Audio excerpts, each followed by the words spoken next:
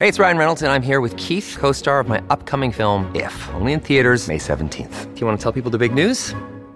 All right, I'll do it. Sign up now and you'll get unlimited for $15 a month and 6 months of Paramount Plus Essential Plan on us. MintMobile.com/switch. Upfront payment of $45 equivalent to $15 per month. Unlimited over 40 gigabytes per month. Face lower speeds. Videos at 480p. Active Mint customers by 531.24 get 6 months of Paramount Plus Essential Plan. Auto renews after 6 months. Offer ends May 31st, 2024. Separate Paramount Plus registration required. Terms and conditions apply if rated PG. Look, Bumble knows you're exhausted by dating. All the, must not take yourself too seriously, and 6'1" since that matters. And what do I even say other than, hey? Well, that's why they're introducing an all-new Bumble, with exciting features to make compatibility easier, starting the chat better, and dating safer. They've changed, so you don't have to. Download the new Bumble now.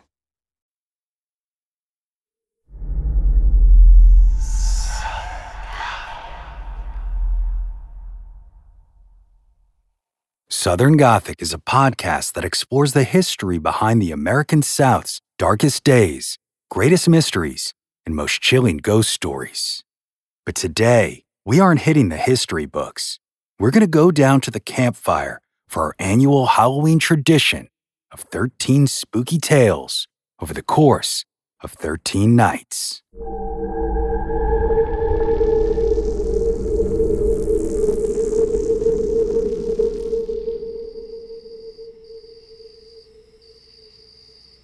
Welcome back, y'all. I hope you got a good night's sleep after yesterday's story, because I had a friend of mine call to make sure and let me know that we might have started out a little grim this year. But look, it's Halloween, and you're not hanging out with me down in the swamp for Hallmark stories, right? Well, today we're going to head out to North Carolina, near Statesville to be precise, and talk about the local lore surrounding the Boston Bridge.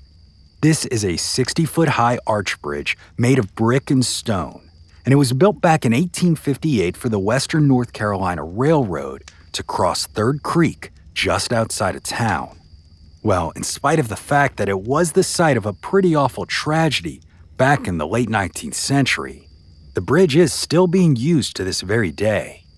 Of course, if you ask folks who grew up in Statesville, though, the trains who steam over that bridge aren't always what they seem.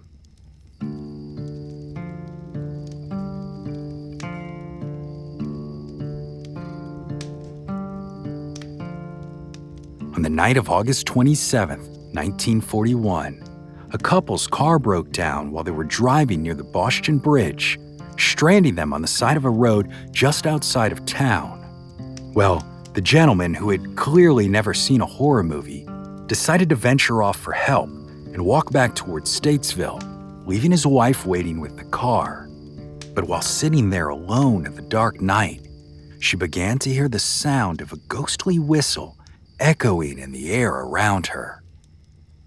Her interest piqued. She got out of the car and heard a deep rumbling following that whistle, a rumbling that could only be one thing: an oncoming train.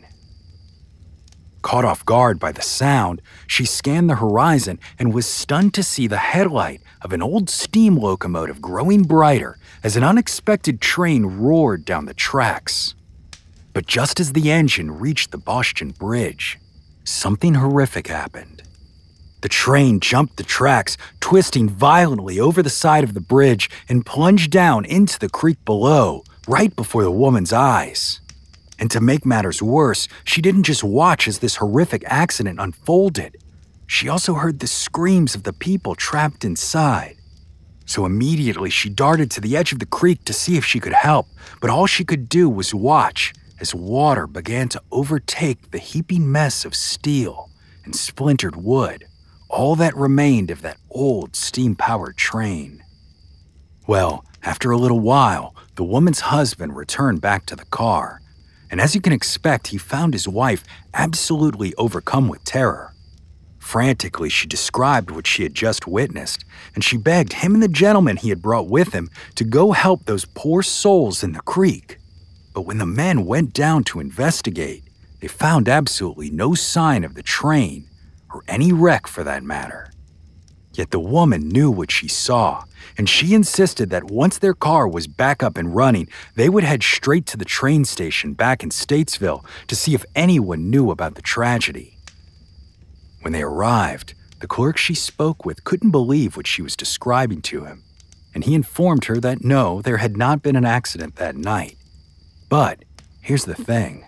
It was awfully strange that she'd be asking about such an event on this particular day, because what she had just described to him was exactly what had happened at this very location exactly 50 years prior, a horrific train accident that claimed the lives of 23 poor souls. But before the man could finish telling her this story, the woman realized what she had just witnessed. It was the ghostly echo of that awful tragedy, a realization that was far too great for her to either comprehend or cope with, and her only response was to scream in absolute terror before fainting right there in that train station. You see, the disaster that railroad clerk described took place on August 27th, 1891, and as I mentioned earlier, it was quite real. On that fateful night, train number 9 of the Richmond and Danville Railroad was running about 34 minutes behind schedule when it pulled out of the Statesville station. The passenger train consisted of 5 cars, a baggage car, first and second class cars for passengers, a comfortable Pullman sleeper, and the private car of the railroad superintendent. Well, in an attempt to get back on schedule, the engineer decided to push the train and took it up to a speed of about 40 miles per hour. But only minutes after their journey began, this proved to be an awful big mistake. Something, or possibly even someone, caused the train to derail as it crossed the Boston Bridge, careening over the edge before it plummeted into Third Creek below. You can imagine the chaos that ensued. Fortunately, some of the passengers were able to escape that twisted pile of metal with only minor injuries, and they rushed back to Statesville to get help. But while the rescue workers got there as soon as they could, the town wasn't really ready to handle a catastrophe of this magnitude. After all, it had no hospital to accommodate the wounded, so the injured people had to be taken into private homes to be cared for.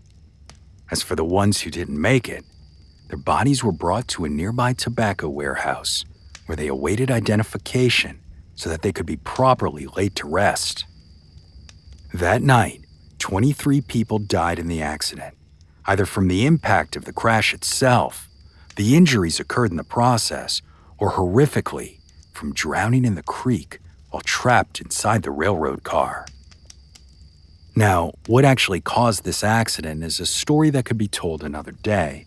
It's one fraught with folks trying to shift blame and point fingers, much like the tale I told y'all a while back with Casey Jones.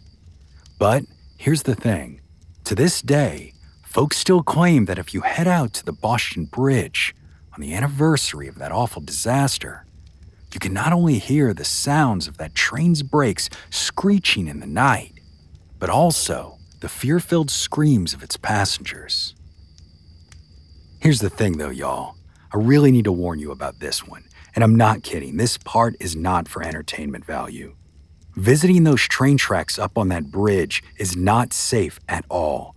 And truly, I do not mean this from a paranormal perspective. I mean it in a very down-to-earth, practical one. Because as recently as 2010, a man was killed when he was hit by a train while he was illegally ghost hunting on the tracks. So please, if you dare venture out to see that infamous ghost train on August 27th, be careful and stay off the tracks. Don't go up on that bridge.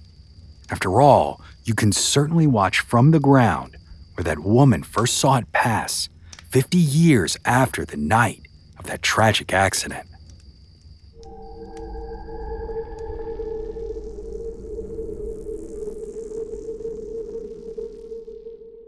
Southern Gothic is an independent podcast produced by siblings Brianne and Brandon Schexnayder. And this mini-episode was part of our annual Campfire Stories, a series to get you in the spirit for Halloween. We'll be back with an all-new full-length episode on October 31st. So y'all stick around if you dare.